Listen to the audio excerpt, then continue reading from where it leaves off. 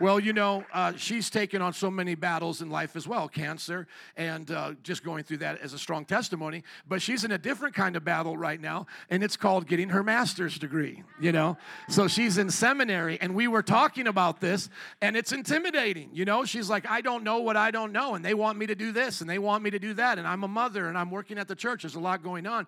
And basically, I shared with her the principle. God doesn't give you a test unless he wants you to come out with a testimony. God doesn't give us tests to fail. So when I was encouraging her, I could relate because, I had to get my master's degree and then my doctorate degree and so forth. And I felt that, all those tests all along the way. And though in that level of learning, you don't actually take tests, it's about, the examinations are coming through your papers and your studies and your ability to share the information. But I said with her, go through the process willing to learn without putting pressure on yourself. And as you do it day by day, you'll realize how much you start taking on. And then when you look back at the process, you'll look back as if you were climbing up a mountain and be like, man, how did I get all the way up here? Well, it was step by step. Somebody say step by step. Thank you. In other words, you don't write your dissertation for your master's degree having already written a master's dissertation. You write your master's dissertation by never writing a master's dissertation, doing one page at a time. And as you do it one page at a time and you do the research, you finally go from here to there. So here is the place you don't have your master's dissertation. Come on, I'm encouraging her, but I'm helping somebody else here today, right? You start here where you don't have your master's dissertation, and then you end up there and you go, I got a master's dissertation. But you didn't get there by having it first. Does everybody get that? You got there one step at a time, one day at a time with Jesus. Amen? That's what the old timers always used to say as well. And they were old for a reason. God had kept them around for a while. We should remember some of those things.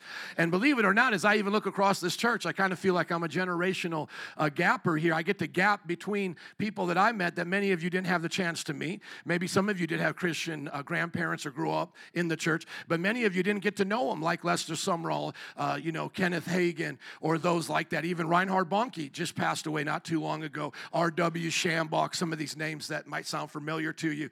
Those were people that I grew up listening to, and what they would teach is what I'm just teaching now. You go through your test, you get a testimony, and then you look back on it and you say, man, God, you did it. You did it again. Amen? God, you did it again. And then what it does is it gives you strength. It gives you motivation for the next test, the next thing that you face. And every stage of life that God gives you in this, and everybody just track with me here, the sermon before the sermon, is so that when you come out of it, you come out different. And so if you come out of your test not having grown in your faith, you went through it wrong. Now, how many know God still loves losers? Amen. He's loved us when we were losers as sinners, and technically we're not losers as believers. But if we lose or fail the test, he still loves us. But just guess what? You're going to go through it again. And it may not be the same exact thing. I mean, you may not get that kind of illness again, or you may not learn to live without that kind of a relative again. You only have one mom, But what I'm saying is if you don't learn the lesson of loss, you're going to feel that again when you lose somebody, and you're going to have to learn to live without that person and trust in Jesus. If you don't get the lesson through the pain of growing in your education or on your job, don't let the world outwork you and just say it's the devil. No, if they're getting promotions and you're not, it may not be it's because of the devil. It might be because you're coming late and not doing the same work as they are. Can I hear an amen to that? Sometimes we blame the flat tire on the devil, and it's like, no, you didn't fill it up when you saw that little light go on. Don't blame the devil on your laziness. And so here's the thing. If you don't learn it in that first lap, you're going to go through it again and again. And this is what I've picked up, and I'm holding on to it. And this is what I believe, that as you go from glory to glory to glory, the tests may get bigger and bigger, or the tests may come more frequently, but they affect you less. See, I believe that. And the reason why is because all throughout your life, like David, as you fought the bear, you fought the lion, by the time you get to Goliath, there's no difference in your mind anymore. Does everybody hear what I'm saying? So in our mind, we might think, well, if I went through this kind of a test, like my mother lost my sister, her daughter. That's a scary thought. How many parents know that's probably the scariest thought in your mind right now? Losing a child, burying a child. And in my mom's situation, it happened one of the worst possible ways, drinking and driving. So it wasn't even a slow death of cancer. Not saying that's any better, but I'm just trying to imagine how she might have thought about it. It wasn't like that my sister was living a good life and just sickness came upon her and she fought until the end. No, it was one moment. I have a daughter that's on drugs and alcohol, living an up and down life. And the next moment, she's dead and I'm going to a funeral. Does everybody get that's tragedy, right? But my mother went through that like some of you, she probably went through that better than some of you go through losing a job. Why would my mom be able to do that? Because she had learned throughout the tests of her life to trust the Lord. So when she lost a child, it was just like the time she had to fight the bear and the lion. Now that's the Goliath. But as David faced Goliath, he said, you can't take me on in the name of my God. My God will knock you down every single time. You don't have anything against me, giant, in the name of Jesus. Can I hear an amen? And so that's what I want to encourage you with. Don't let your tests pass you by. Let tests become testimonies. And as you build up in your faith, don't get intimidated by the devil as he says, well, this test is going to be different. That's why I love what Lester Sumrall did at the end of his life, one of my favorite preachers. Lester Sumrall wrote a book called Goodbye Planet Earth. He wanted to let everybody know on the way out that the faith message and trusting in Jesus and the peace of God was there with them to the very end. How many want to go out like that? Where you're saying, goodbye, planet Earth. I've did all that I came here to do. I'm going home to meet Jesus. Death, where is your sting? And I'm telling you, because I've read that even to some older folks, because just because you're older doesn't mean you're wiser. Sometimes I meet some ornery old people. Anybody ever met an ornery old person? Now, of course, respect your elders, but I'm just saying, not every granny is sweet. Not every grandpa is nice, okay? Amen. So we got to love them and teach them. And I've shared that with them, and sometimes they try to say, oh, you just don't know. You just don't know. When you get a bit older, you're going to understand, and life gets hard, and stuff don't work. And, I'm serious. And I've had them tell me, you're going to lust, and your wife won't satisfy you. My grandfather used to have Playboys hanging up in the barn, and he said, oh, she has to get over it. She don't look good anymore. This is what I want. How many know the devil is a liar?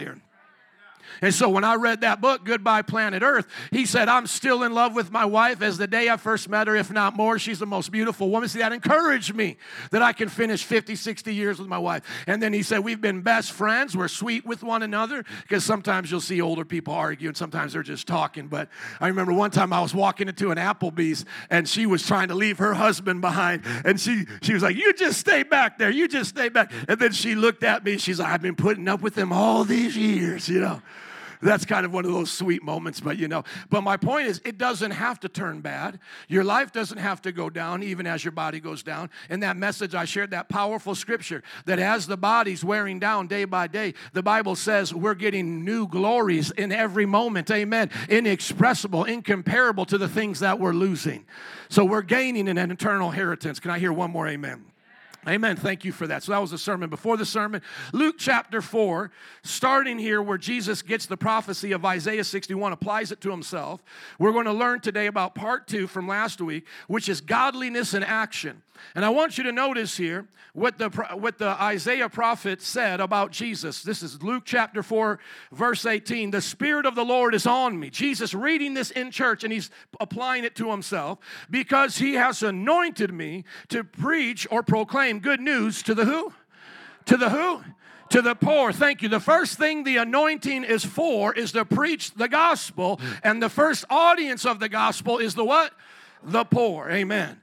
So that everybody get this. The anointing isn't just to have conferences, to have choirs. And let me just say this. The anointing is a special ability by God to do things you normally couldn't do.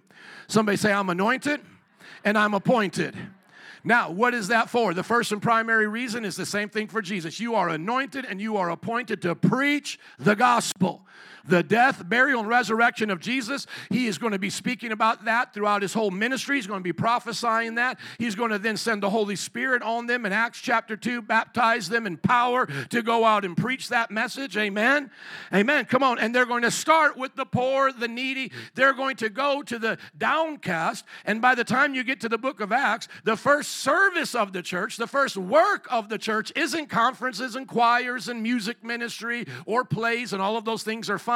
The first ministry of the church is taking care of the widows. How many remember that? And then they don't get along. And so that just shows you that church problems have been around since the first day of the church. Hey, we're going to take care of all of you widows, all of you mothers and women that don't have anybody take care of you. Okay. And then all of a sudden, the Greek ones and the Hebrew ones start getting in fights and arguments. And the apostles apostles say, man, we don't got time to always figure out who's right and who's wrong here, you know. So they said, we're going to appoint deacons. How many remember that?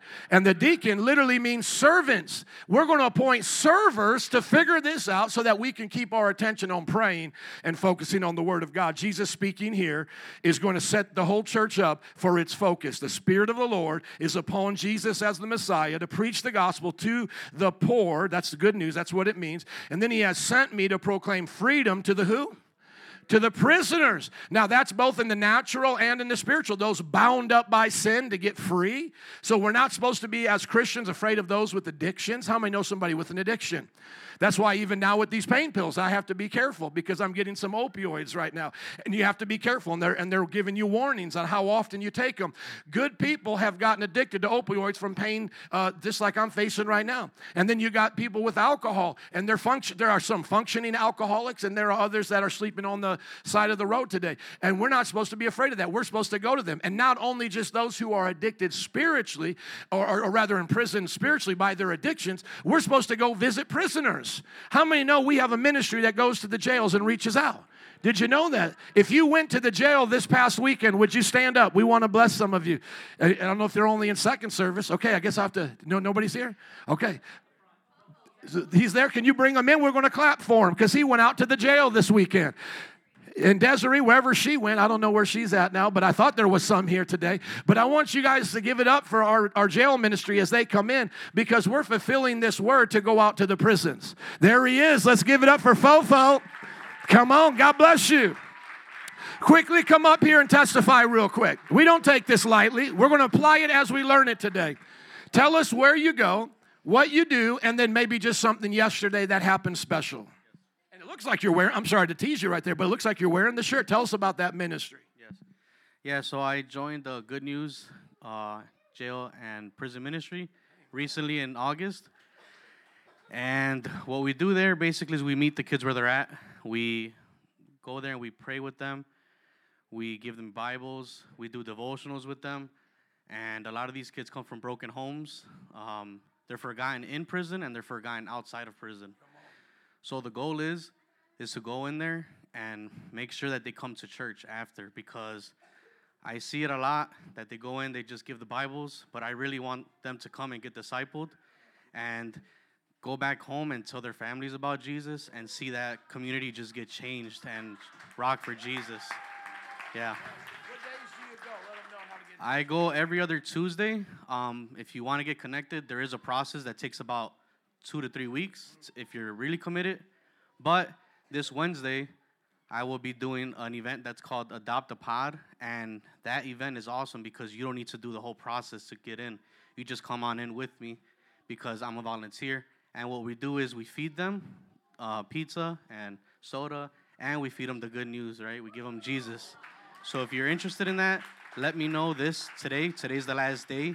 I could get you signed in because after today, the list will be already given. So if you're interested in that, come on this Wednesday. It's from 6 o'clock to 7:15, and it's at the Juvenile Center. I think it's on Jackson and Western.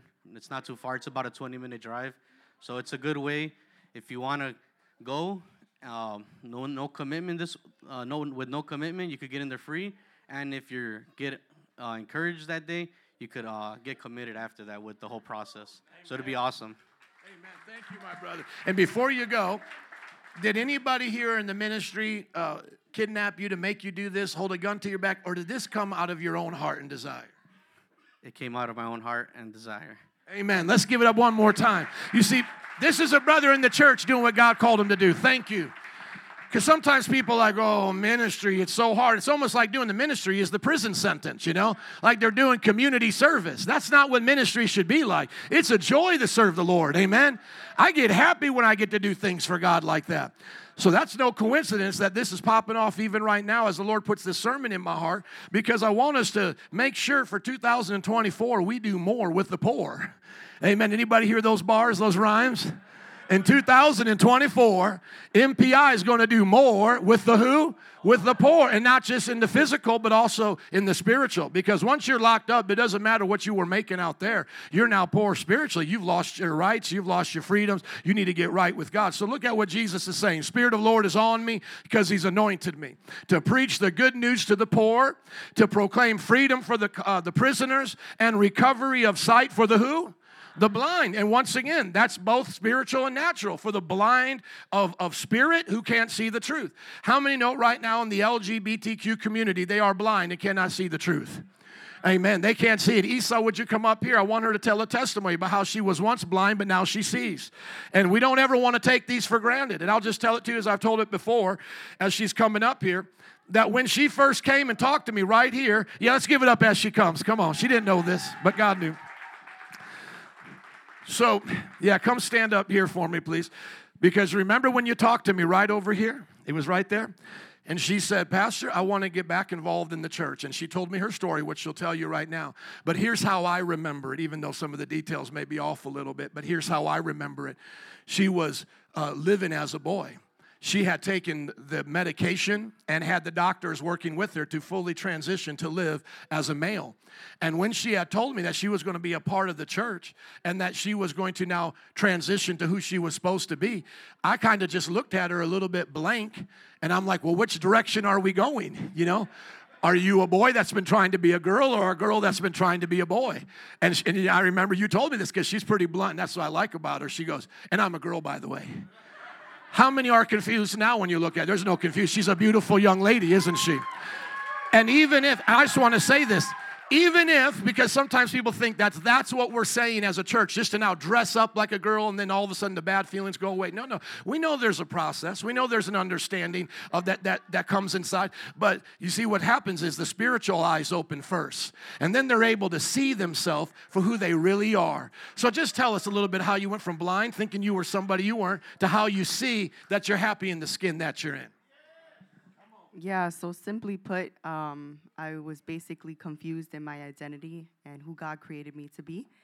I was identifying as Lawrence for about 2 years, and I socially transitioned first, and then I tried twice to commit to hormone therapy, but I tried the first time, and it was not a good outcome because I accidentally ended up like taking too much, and it ended up like I actually changed. Like there was just crazy. It was just a lot. The hormones affected me a lot, and so I stopped transitioning on hormones, but I still identified as Lawrence for a couple years. And then my last attempt to transition was a couple months. I was taking hormone patches, and it was changing, my thought process, how I interacted with people, and just who I really was, who God created me to be. And in that, there was a lot of confusion, building up in my mind. I ended up hearing my mother. I never heard her say this. She told me, Jesus loves you. And I never heard my mom tell me Jesus loves you. She would always just kind of like tell me the bad stuff that I was doing. But she told me, she reminded me that Jesus loved me. And so then one night I ended up, praying to God, and, I was doing drugs. I was drinking alcohol, just lost in my life and my identity and who I was. And I told God, I specifically prayed, Dear Lord, I said, I know this is what I want, and I know it's something that I desire. But God, if this is not your will for my life, you need to show me now, because I'm not coming back. I'm gonna do it. And so I prayed that, in Jesus' name, and I went to bed, and I had a dream that I had all the surgeries, and I was on years on hormones, and I looked at myself, and I just felt the Lord tell me, you will never be a man because I never created you to be so. Yeah. So I woke up, and I'm like, I felt conviction. I didn't stop right then and there, but it took the Lord and breaking me again. He broke me again, and then I came to repentance one night, and I just was like the Good Samaritan. I mean, the lady the lady at the well, I met, the Samaritan at the well. I ran to my family and told them, I'm not Lawrence anymore. I'm Isa. And then they were just, yeah. So praise God. Praise God. Isn't that amazing? Thank you. We have many people in this church who have been delivered from transgenderism, bisexuality, homosexuality, and partying on the weekends, doing things they regret with the other sex, if you know what I mean, or in sexual relationships. God has set them free. And every time when they testify, it's just like Esau right there. Something happened where they went from being blind to see. Well, in our world right now, they're telling us that if we preach to them that message of seeing, that we're actually preaching, hey, we should let them stay blind. But the Bible says that's not love, that's actually hate. See, they have it twisted. If I don't come and tell you who you really are, do I really love you? No, if I tell you who you think you are, and that's a lie, then that's not really love, that's hate. That's me letting you stay in pain. Like, for example, me getting the surgery right here, what made the difference is that my tendon's separated. You know, it's like a rubber band that snaps. That's my Achilles tendon. Well, after 2 weeks of trying to self-heal, I go and get the MRI. Well, the MRI shows that my tendons are separated. They didn't come back. It's, too far distance, and obviously, it's going to take longer if I try to now redo it that way. And he said, no, you just need to let me get in there and do the thing, and then you'll have assurance that it's all connected, and then now you can move on with your recovery. Now, at that point, you know what he had to do? He had to tell me the truth. He had to tell me the truth. This is the truth. I'm cutting you open. It's going to be painful. I got to put you down. Then you're going to come up, and your leg's going to be not. I mean, he went through the whole thing, and then he said, then you're going to start to feel the pain like I am on a Sunday morning, but I'm happy I'm here. And then you're going to have to, take some more pain pills, etc. He didn't lie to me, and now that I'm going through it, I'm being healed. Come on, somebody say the truth heals. Amen. The truth heals. If he would have came to me and looked at the MRI and said, oh, you know what? I don't want to ruin Joe's day. I don't want to tell him he has to go through surgery, go down and get cut open and then feel pain. I'm just going to tell him it's working. It's working. How many know that might have felt good in that moment, but as I kept walking for a few weeks and not having it spring back, how many know I would start to get disappointed? I would start to get angry. I would start to be upset. And see what's going to happen when the eyes are open, when everybody goes to Judgment Day, they're going to be looking at those false teachers and say, why did you tell me this? Why did you tell me that I was going to be better off? Why did you tell me? Not only did you ruin my physical life, but you ruined my spiritual life. And the Bible says upon those people, the doctors, the leaders, even the parents, the blood of those people's souls is going to be on their hands. Somebody say, God have mercy. Amen. So it's our job to teach the blind how to see. And that's why when Jesus said, if you see the blind leading the blind, they're just going to go into a ditch. That's why we don't follow Ellen DeGeneres. We follow Jesus Christ, Peter, James, and Paul. Amen. Those are our leaders, not Oprah, not Ellen, not RuPaul. We follow St. Paul. Amen. Oh, that's a good one. Not RuPaul, but St. Paul. I got to add that to the Ellen DeGenerate one. You know what I'm saying? Not Ellen DeGenerate, but I got to find one. But we follow Ezekiel. There you go. Look at the scripture. He said, I'm going to proclaim freedom to prisoners. He's going to give sight to the blind, to set the oppressed free. And that just means anybody and everybody that feels like they're weighed down and burdened. And that mostly comes through mental anguish. Whether you're looking at, Robin Williams, a comedian that made everybody else laugh but committed suicide, or that dancing guy that was on the Ellen show. He was the DJ. He was always dancing. And I just saw another thing come up. Now the wife has sold the home. She's moving on in life, and we need to pray for her because that's a tragedy. But when you looked at him, especially during COVID, just talking about the DJ of Ellen, he was out there always dancing and encouraging people, but he committed suicide. How many know who I'm talking about there? Yeah, he committed suicide. It's because the oppressed can hide it, especially in our culture today with 15-second reels. You can become jealous of people that are this close to ending it all. You might have been going through COVID feeling sorry for yourself, watching this guy dance, saying, man, I wish I had moves like Jagger. I wish I could move like him. And then, he ends up taking his life. And that's why the Bible said it's not by the outside. You look at a tomb on the outside, they can look pretty, but on the inside, it's a bunch of dead men's bones.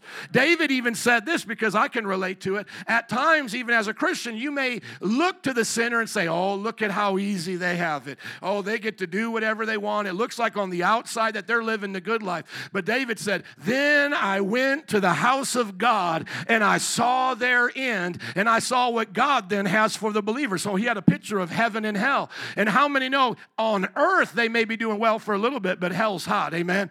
And they're going to pay a penalty for that. But in the presence of the Lord is the fullness of joy, and at his right hand are pleasures forevermore.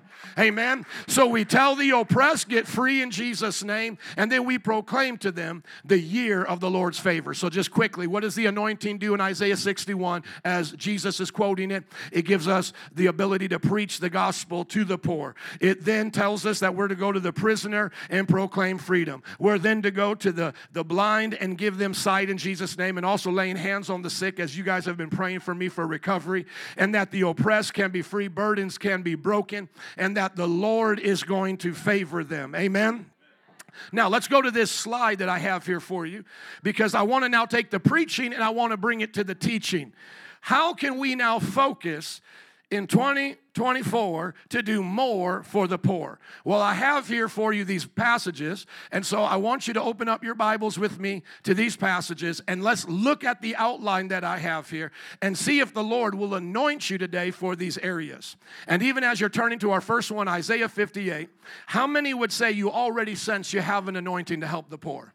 You just have already sensed it. God has already used you, whether it's with those who are sick, whether it's with the elderly, the nursing homes, or going to the prison, or helping out with the youth, single moms, kids growing up in broken families. Once again, how many in this church would already say you sense the anointing to help the poor?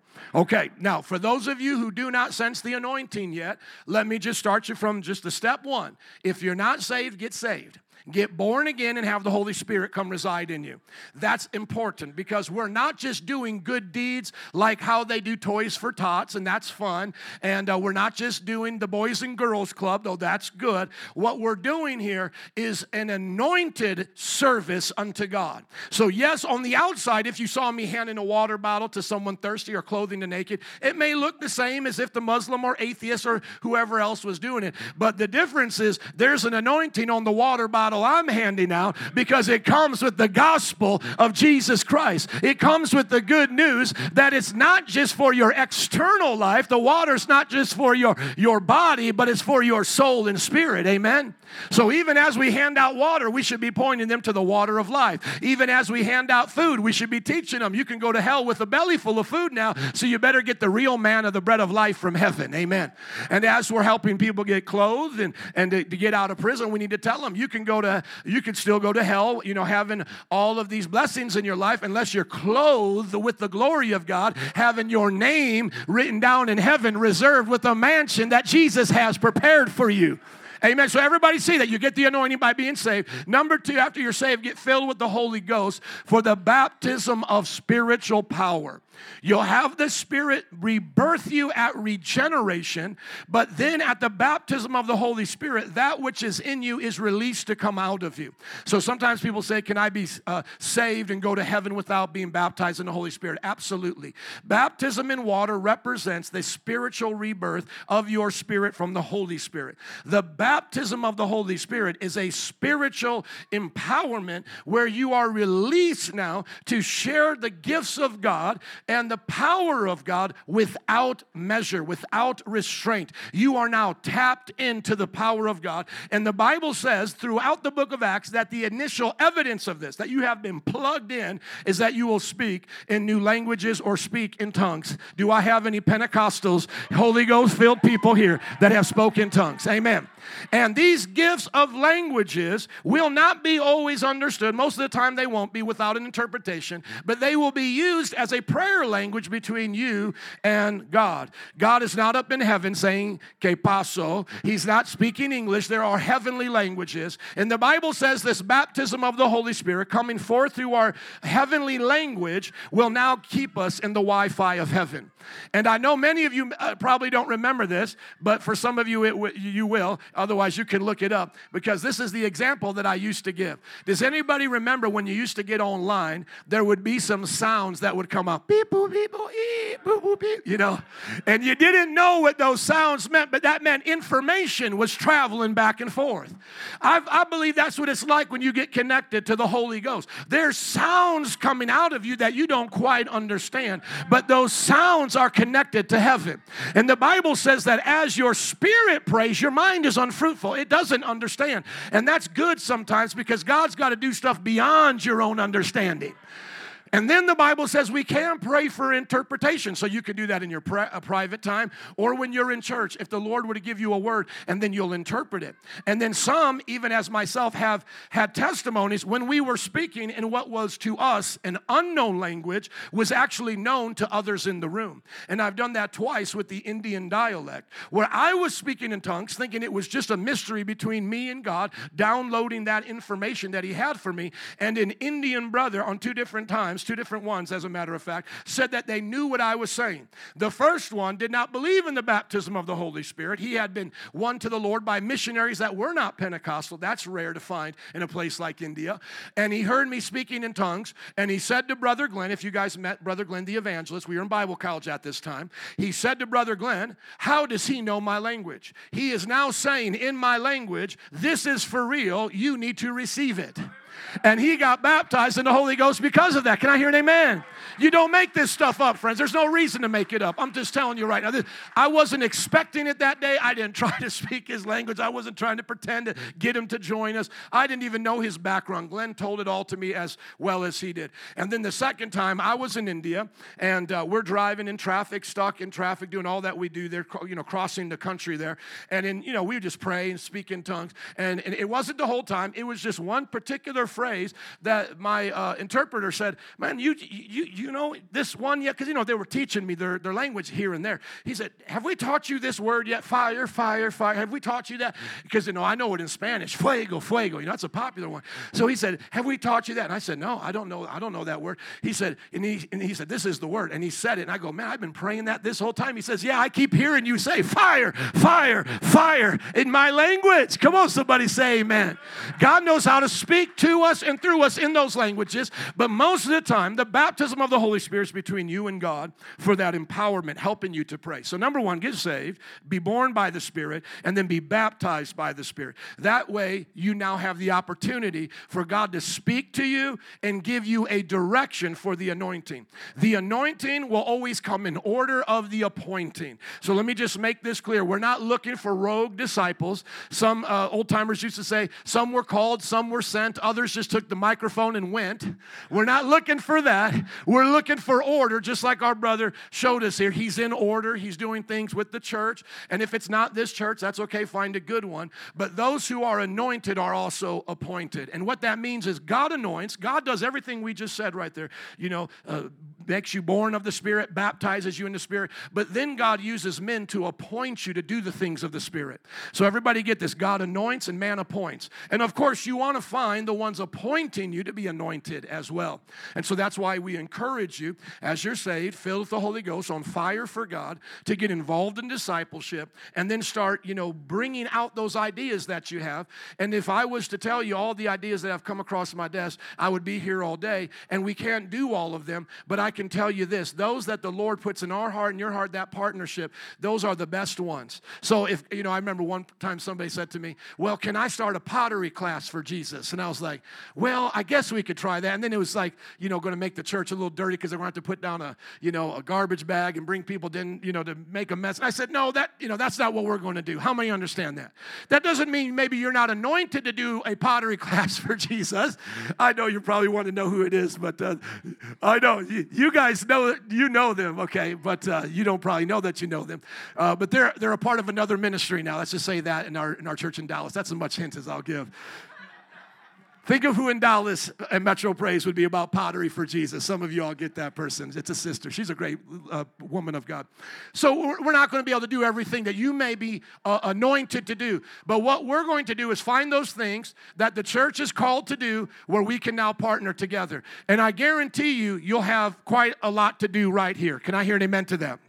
Amen. So just by the way, there are some things that I do without the church. In other words, there are things that God has put upon my heart to do that I don't need to do with the church. So I do hobbies and different things. And one of my hobbies, I wakeboard, and they have a Bible study there. It's called Wake Well. So they do this for the Christians that wakeboard, and they want to encourage them. See, I didn't have to come to the elders and say, should we start a wakeboarding ministry? That was something that I could do by the anointing. But notice, everything that I do in the church, I do with the appointing anointing and the collaboration with the elders. Everybody see that? So we're just making sure you understand this. You're going to get saved. You're going to get filled with the Holy Ghost. And those of you who already done that, you're ready to go. And so then what you want to do is bring these God ideas to the leaders and be appointed to do it. And if for whatever reason, because I just have to say this, not every idea is approved in the church, you don't get discouraged and quit on the church. No, just do that on your own. We're not saying you can't do it. We're just saying we may not promote it and get behind it the same way, just as I, even the pastor, don't promote to you a wakeboarding Bible study, because I just know that's not where the church is headed in this direction.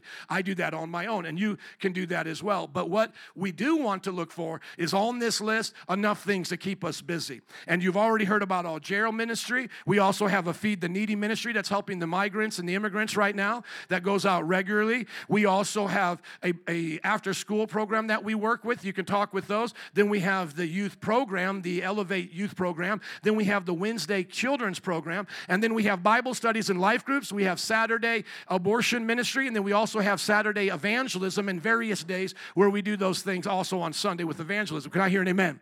So that's enough to get started right there. Can I hear an amen one more time? Thank you. And then if you want to add to that, well, I want to go to another jail, or I want to feed the poor in a different area, or I want to take on evangelism in another place. Let's see if we can do it together. And if we can't, we'll still just bless you to go off and do that, because we may not have enough resources to go where you're at. And you'll have our blessing to do it. And over time, if it's growing and successful, then hopefully we can incorporate to what we're doing.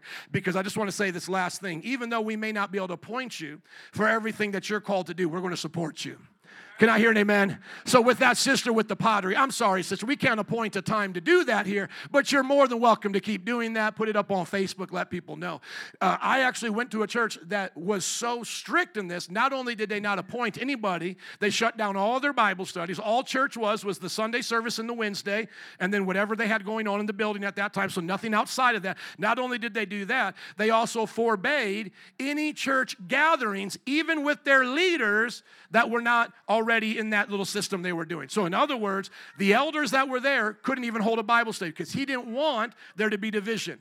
Now, I supported that pastor when I worked there, but it was a grieving experience because I saw a lot of people's fire get quenched. How many know if you're not putting fresh wood on a fire, it goes out?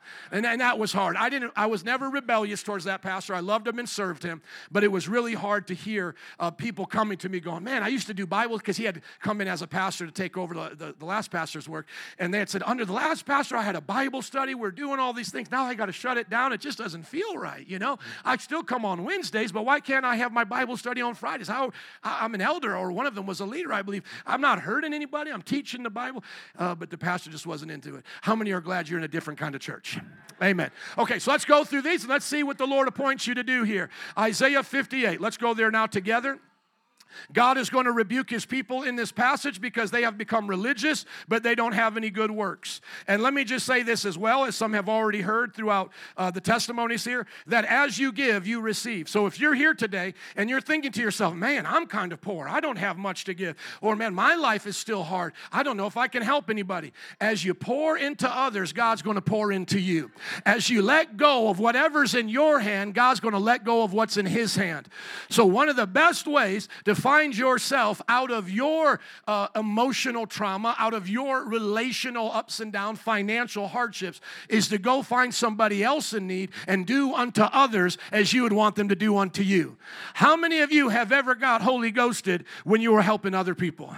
I'm telling you, it works. I remember when we were starting this church, and I was resigned from that previous church, and we were starting in our house, and all we had was the Sunday service and the Bible study. I didn't have enough to do all the other stuff. And I felt in my heart that I was supposed to dedicate myself to the church. And that's when I went back to school. I started doing a lot of the writing. But I'm a man that's got to work. I don't like lazy, okay? So, you take preparation for Sunday and Bible study. That's a few hours one day. That's done. You take me going to school writing a little bit, maybe that 10, 15 hours. I still got 30-plus hours left. That's not in counting weekends. So what do I do? Well, I had to start finding things to do. I started going to some of my friends' churches, and I said, hey, man, do you need a janitor? I started cleaning some of my friends' churches. Come on, see, that's what it takes. Somebody say the servant of all. Amen. He looked at me funny at first, and he said, no, I don't know what to tell you. If you want to, I got a janitor, but I'll give you a vacuum. I'll tell you what, it felt good getting busy serving God's people. And then he started telling me, well, I also have another ministry. I take out those big igloos that you see on work sites, job sites with water. He said, I fill that up with chicken soup, and I go out to the poor. You want to come with me? It's my friend's church. I said, absolutely. Another one of my friend's church, this is the kind of funny joke I always tell. He said, you want to be Jesus in my play? I said, well, I've never done that before. He said, well, I was a little skinnier then, He's like, you'd be a nice Jesus, So he had me grow out my beard, and I was a Jesus in somebody's play. Somebody say he stayed busy. I just stayed busy. And then I started riding my bike to Belmont and Clark, fell in love with the homosexual community out there, gave my life to them. I started bringing out peanut butter and jelly sandwiches to the homeless. I started ministering around my community. I just stayed busy because I realized that, like they say, the idle mind is the devil's workshop. I began to realize if I don't fill myself up with the things of God, giving out the Holy Spirit, my fire's going to go out. So I had to get busy for Jesus. That's why I don't understand lazy Christians. Sometimes people say, well, I'm too busy to pray. I'm too busy to serve the Lord. Man, you're so busy, you need to pray and serve the Lord. You need to put into that busy schedule pouring out. Otherwise, you're going to explode under the stress. You need to make time for your prayer. You need to make time to go out and serve others because it's a release valve in the natural. In the natural, you can see the studies that they've done on this. They even call it the goodwill feeling. When you go out and serve others, it releases these endorphins. It makes you feel compassion and sympathy. It helps you understand that you're not the only one in the world. Just physically, it renews you. But spiritually, as you bring the gospel, you see what God can do. God can change lives, man. Your situation is not too far gone. And when you're telling others about what their miracle can be, you get more faith for your miracle. Amen. Amen. So just look at this passage as I read it because they had forgotten about that, and now he's rebuking them. And see what God may be saying to you because maybe some of you have forgotten about helping others, and you've been so busy focused on yourself. Shout it aloud. Do not hold back. Verse 1. Raise your voice like a trumpet. Declare to my people their rebellion and to the descendants of Jacob their sins. Now notice this. He's going to now list off what are these sins, and it's not going to be what you think. Now he does rebuke them for their idolatry. He does rebuke them for their perversion and the turning back on God and all of those things. But notice what he says. They lost and what they were really supposed to do first and foremost. For day after day they seek me out. They seem eager to know my way, so they're very religious, as if they were a nation, talking about Israel, that does what is right and has not forsaken the commands of God. So on the outside, it looks like they're still going to church on Christmas and Easter. They're Creasters. They're still pledging allegiance to the flag, one nation under God. They ask for just decisions. They swear on the Bible and seem eager for God to come near them. Why have we fasted, they say, and you have not seen it? So they've even fasted, even more than some Christians do today. Why have we humbled ourselves and you not notice? And here's what God says. Yet on the day of fasting, you do as you please and exploit all your workers. Notice the first problem that God has with this rebellious nation is not their idolatry, all of that wickedness that's going to come later. It's that you have forgot to take care of the poor. Now think about America for a minute in the Christian church. Yeah, we're off on a whole lot of things that we shouldn't be in right now. There's a lot of sin in the church. But where do you think it all started? When we stopped caring for others and preaching the gospel. Think about it. When the church went inward and said, how can we build our radio stations? How can we publish more books? How can we get more church growth and build bigger buildings? And when they forgot about the YMCAs, the Young Men's Christian Associations, and they handed them to the secularists, and they forgot about the Salvation Army that was all based on salvation and being an army of the Lord, and then just let those things go. You know what happened? All the other sins came into their life.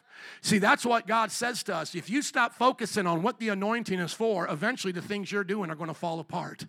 And that's why a lot of churches today, you look at them and they're big and they look great on the outside, but they don't have the anointing to see freedom come.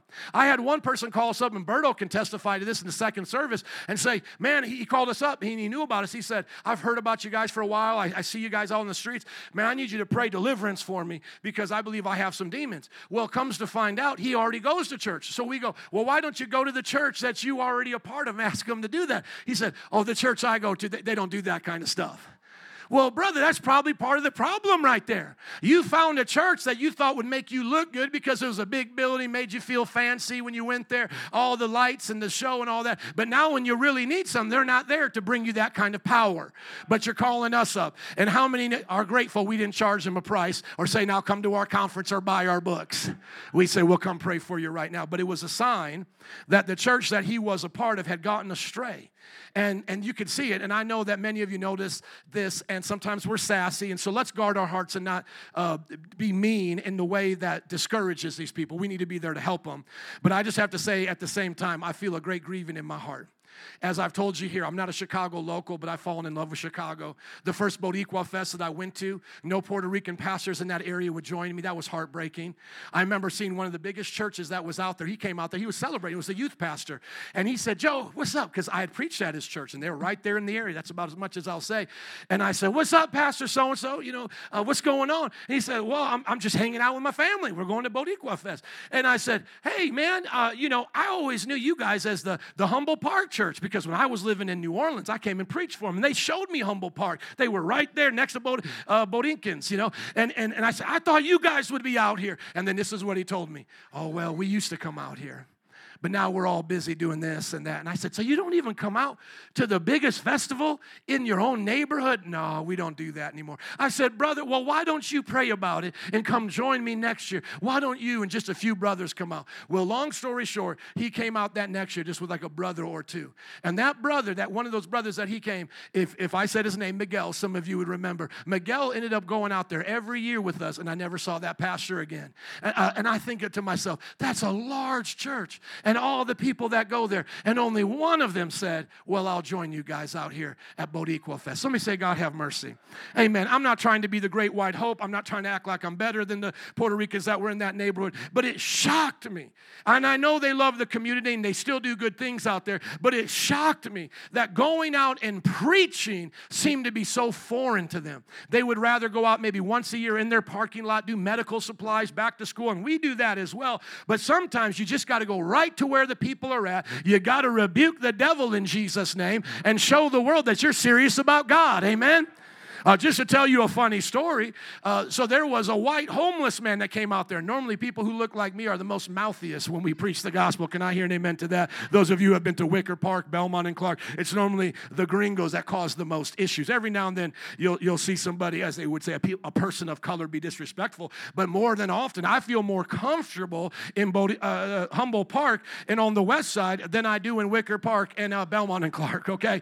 And so there was a guy out there, man, he was just screaming at us. This white guy, he was screaming, you Christians, you're hypocrites. You guys are this and you guys are that. And there was a Puerto Rican guy that walked up, and you could tell he probably wasn't that too churched, if you know what I mean. He said, man, I'll punch you in the mouth right now if you don't stop. These people are helping. This is my accent. These people are I'll knock you out right now.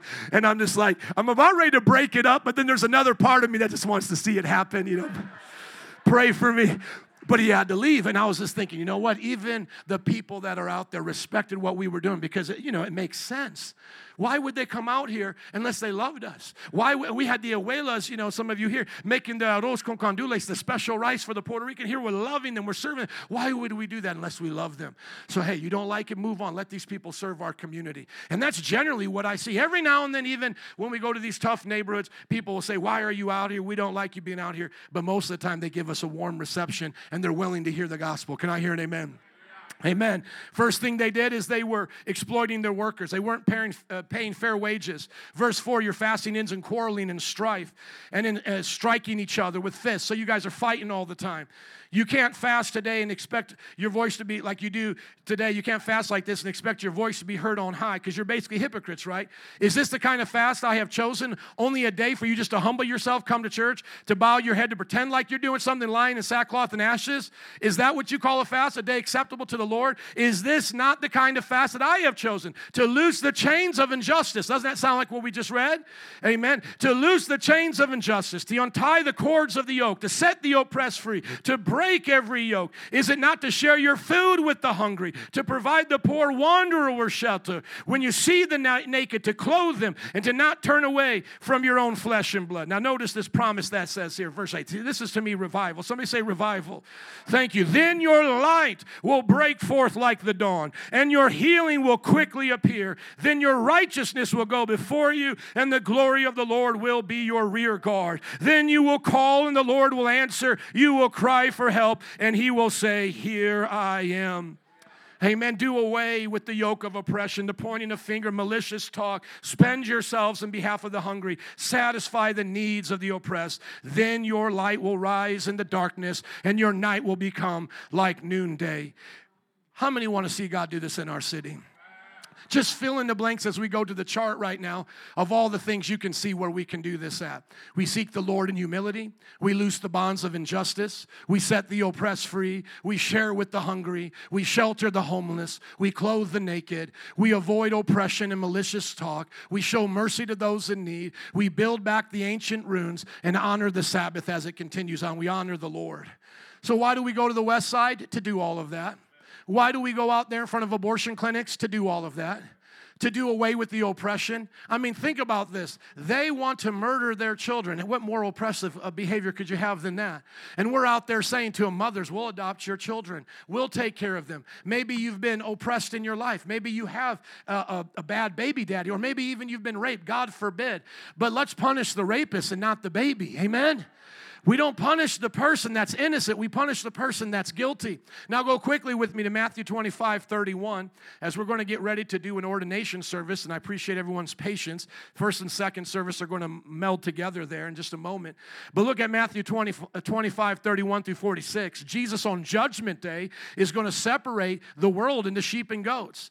And here he's going to say to the ones gathered at his right, he'll say, come, starting in verse 34, those who are blessed by my Father, take your inheritance, the kingdom prepared for you since the creation of the world. How many are ready for that when Jesus comes back? Amen.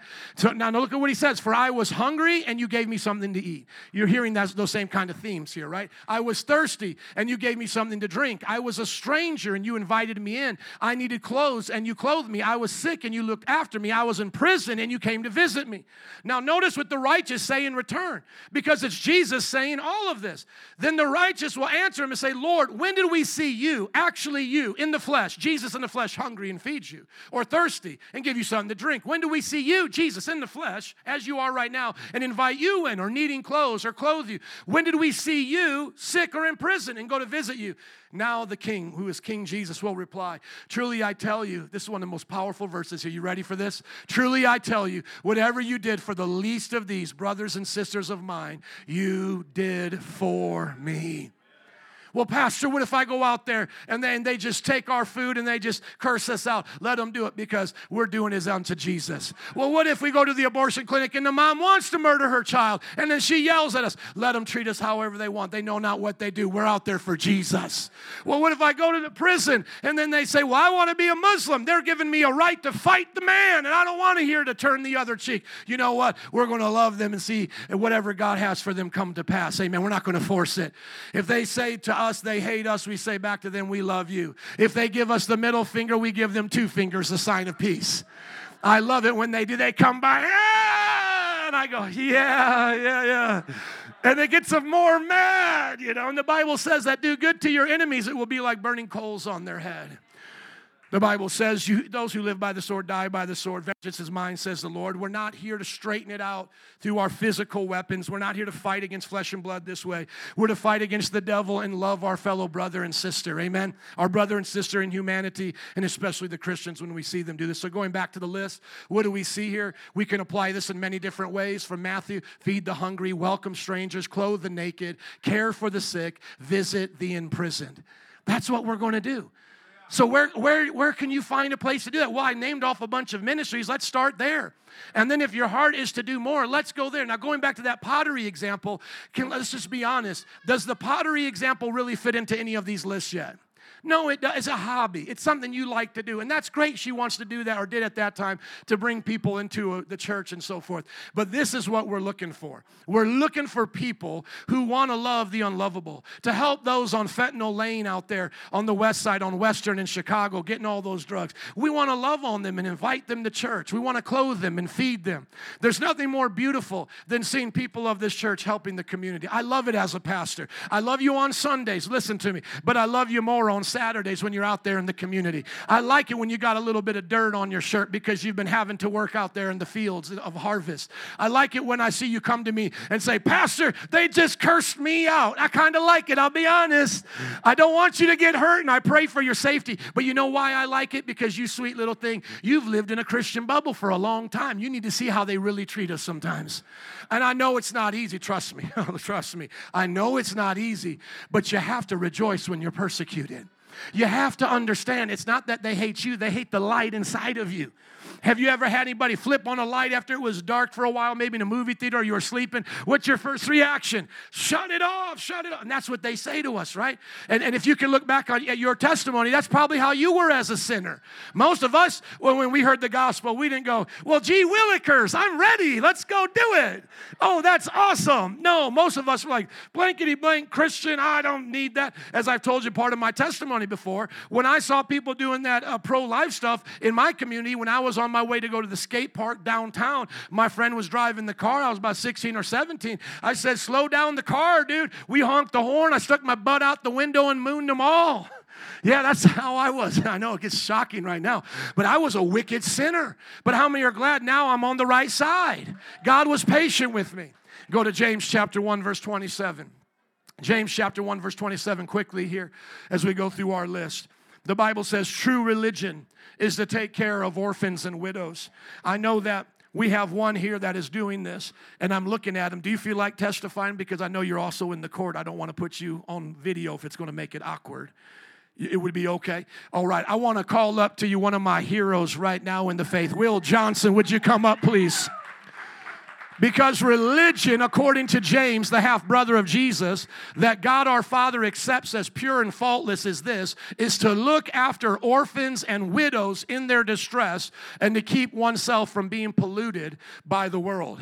They just had their first baby through the womb of his wife. Let's give it up for a healthy birth. But they've had two beautiful children over there that they've been caring for out of, I believe, the foster care system, and they're believing this year to adopt. Would you tell us the heart that you have behind this? To give a little bit of context, when on my wife and I's first date, she told me, she said, I'm going to do foster care with or without you, so you can on board or you can leave.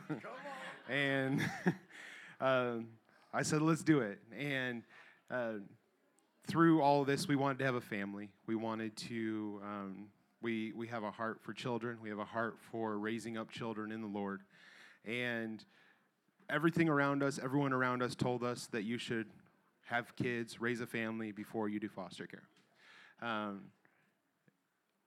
Common sense told us that. They said you should raise biological kids and have them, and then afterwards go. And if you have a heart for foster care, do it then. We didn't have a peace about that.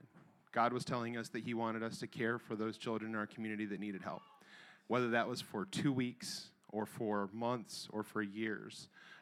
Whether that was adoption or not, that wasn't our heart in it, was to adopt necessarily. It was to care for those children in our community that needed help, to care for those families. And I know there's quite a few others that are standing around here that have brought in so many children in the community and cared for them, brought in mothers in the community and cared for them. And that's the heart, right? It's what God does for us. He brought us all in and adopted all of us. So over the last 4 years, the Lord has stewarded us with those two beautiful children over there. They've touched so many of your lives, and you all have poured into them. But I just want to testify of God's goodness. Every day has brought us closer to the Lord. Every day has reminded us more of how God loves us and cares for us. You all have encouraged us, and it's been such an encouragement to see so many of you open your hearts to those in the community who need help.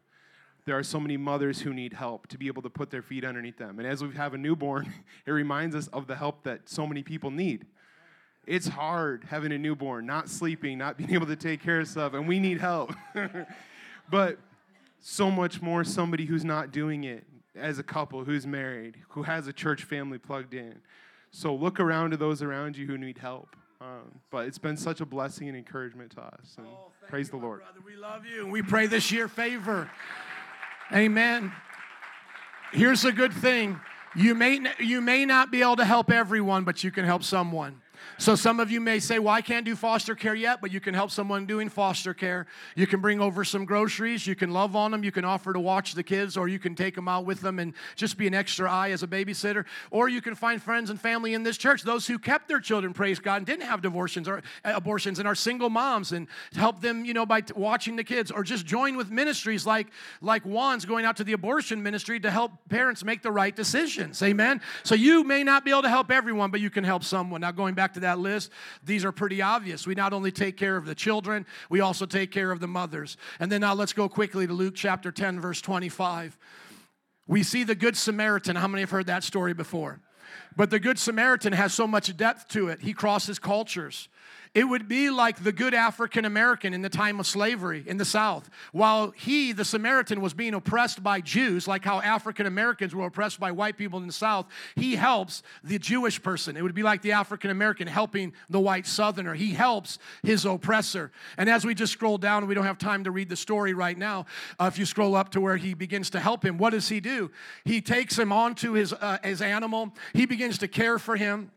He has compassion on him. He pours oil and wine. These were expensive things at that time. He bandages his wounds. He puts him on his donkey, puts him in his car. And of course, you got to be careful when you work with the homeless. This would be similar to that. Don't bring every homeless person into your house, especially ladies and if they're men.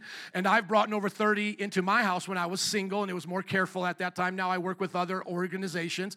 But this is that kind of ministry. He's helping them. He's bringing them into his house. He's bringing them into his donkey like a car. Brought him to an inn that's taken him to like a hospital and told them to take care of him. And then notice he comes the next day with even more money and gave it to the innkeeper and said, look after him, he said, and when I return, I will reimburse you for any expense that you may have. So as we go to the list, look at the complexity here that comes out with the Good Samaritan. The Good Samaritan not only just has compassion, which we're supposed to have, but he also provides the immediate care. Somebody say immediate care. And then the follow-up care. Somebody say follow-up. Thank you. So as we were talking about with our brother going to the juvenile jail, it's not just in the immediate, it's also when they get out. And I know that that's going to take more time and patience because they may have ups and downs in their lives. Like when the mother starts having more struggles as the child gets older, we need to be there. Not when we don't leave when things get hard, we get closer, amen? And we've done that, and we're going to continue to do that. Now, as Brother Darrell comes in closing today, I hope that you've seen some things you can be appointed to do. Here's what Proverbs 28, verse 27 says. Those who give to the poor will lack nothing, but those who close their eyes to them will receive many curses. So it's really up to you right now, isn't it? Do I want to be cursed or do I want to be blessed? Hard decision. I don't know. No, come on. I want to be blessed. How many want to be blessed? We'll find somebody in need and begin to help them. Find somebody in need. Let's start with our youngest right now. All of our children that are here, find other young people in your school, in your neighborhood to start to befriend and share the gospel with. Share your lunch with them. Share a lunch table with them. High school students, start inviting them over to your Bible studies and to the youth group. College students, start befriending the people that no one else is friends with. Those who are young adults and you're starting your careers, yes, you got to be killers on the job. You've got to be there and you've got to be intense to win. I get it. But also take note of those who are struggling on your job. Do your best to help them. Bring them up with you. Those who are married and have families, start to look at the families in your community and neighborhood and begin to see which ones you can help. There's going to be somebody, I guarantee you, within arm's length. How many are already seeing people in their mind right now? Somebody on the job, somebody in their family. It's just right there, man. It's right next to you. One of the easiest things that I do is I cut grass for my neighbors. Just, I did it when I had the Merceds living next to me, and they didn't really have the opportunity to do it with Vinny working all the time. I would just cut the grass. They didn't have to say anything. I would just go over there and do it. And then now I have a Purple Star veteran over there. I cut it all the time, and then he tells me to stop because he wants his daughter to learn. But it's always just in my heart. That's just easy. I go out and do that. And then we look at the kids in the community. My wife bringing in Princess today from our neighborhood in Elgin. Princess was made friends with my daughter and others, and we found out she was looking for a church. And that takes a little bit extra time out of my wife's schedule to bring her everywhere we go, but now she's just part of the family. You just make adjustments. Can I hear an amen? Or you begin to do what some of the others have done today. You might say, well, everybody around me is okay, and I'm still helping, but I want to do more. Okay, well, then you go outside of your sphere now.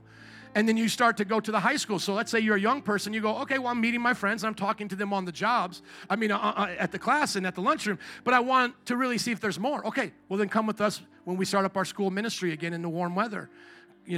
Start coming to the parks with us. Get to meet other teenagers. Don't just wait for your friends, you're 4 and no more. Start to get out there. And then some of you as well. Okay, I'm reaching on my job, but who else do I help now? Okay, well, if you're working and you're a successful young adult, join with our brother over here and start going to the kids in juvenile jail.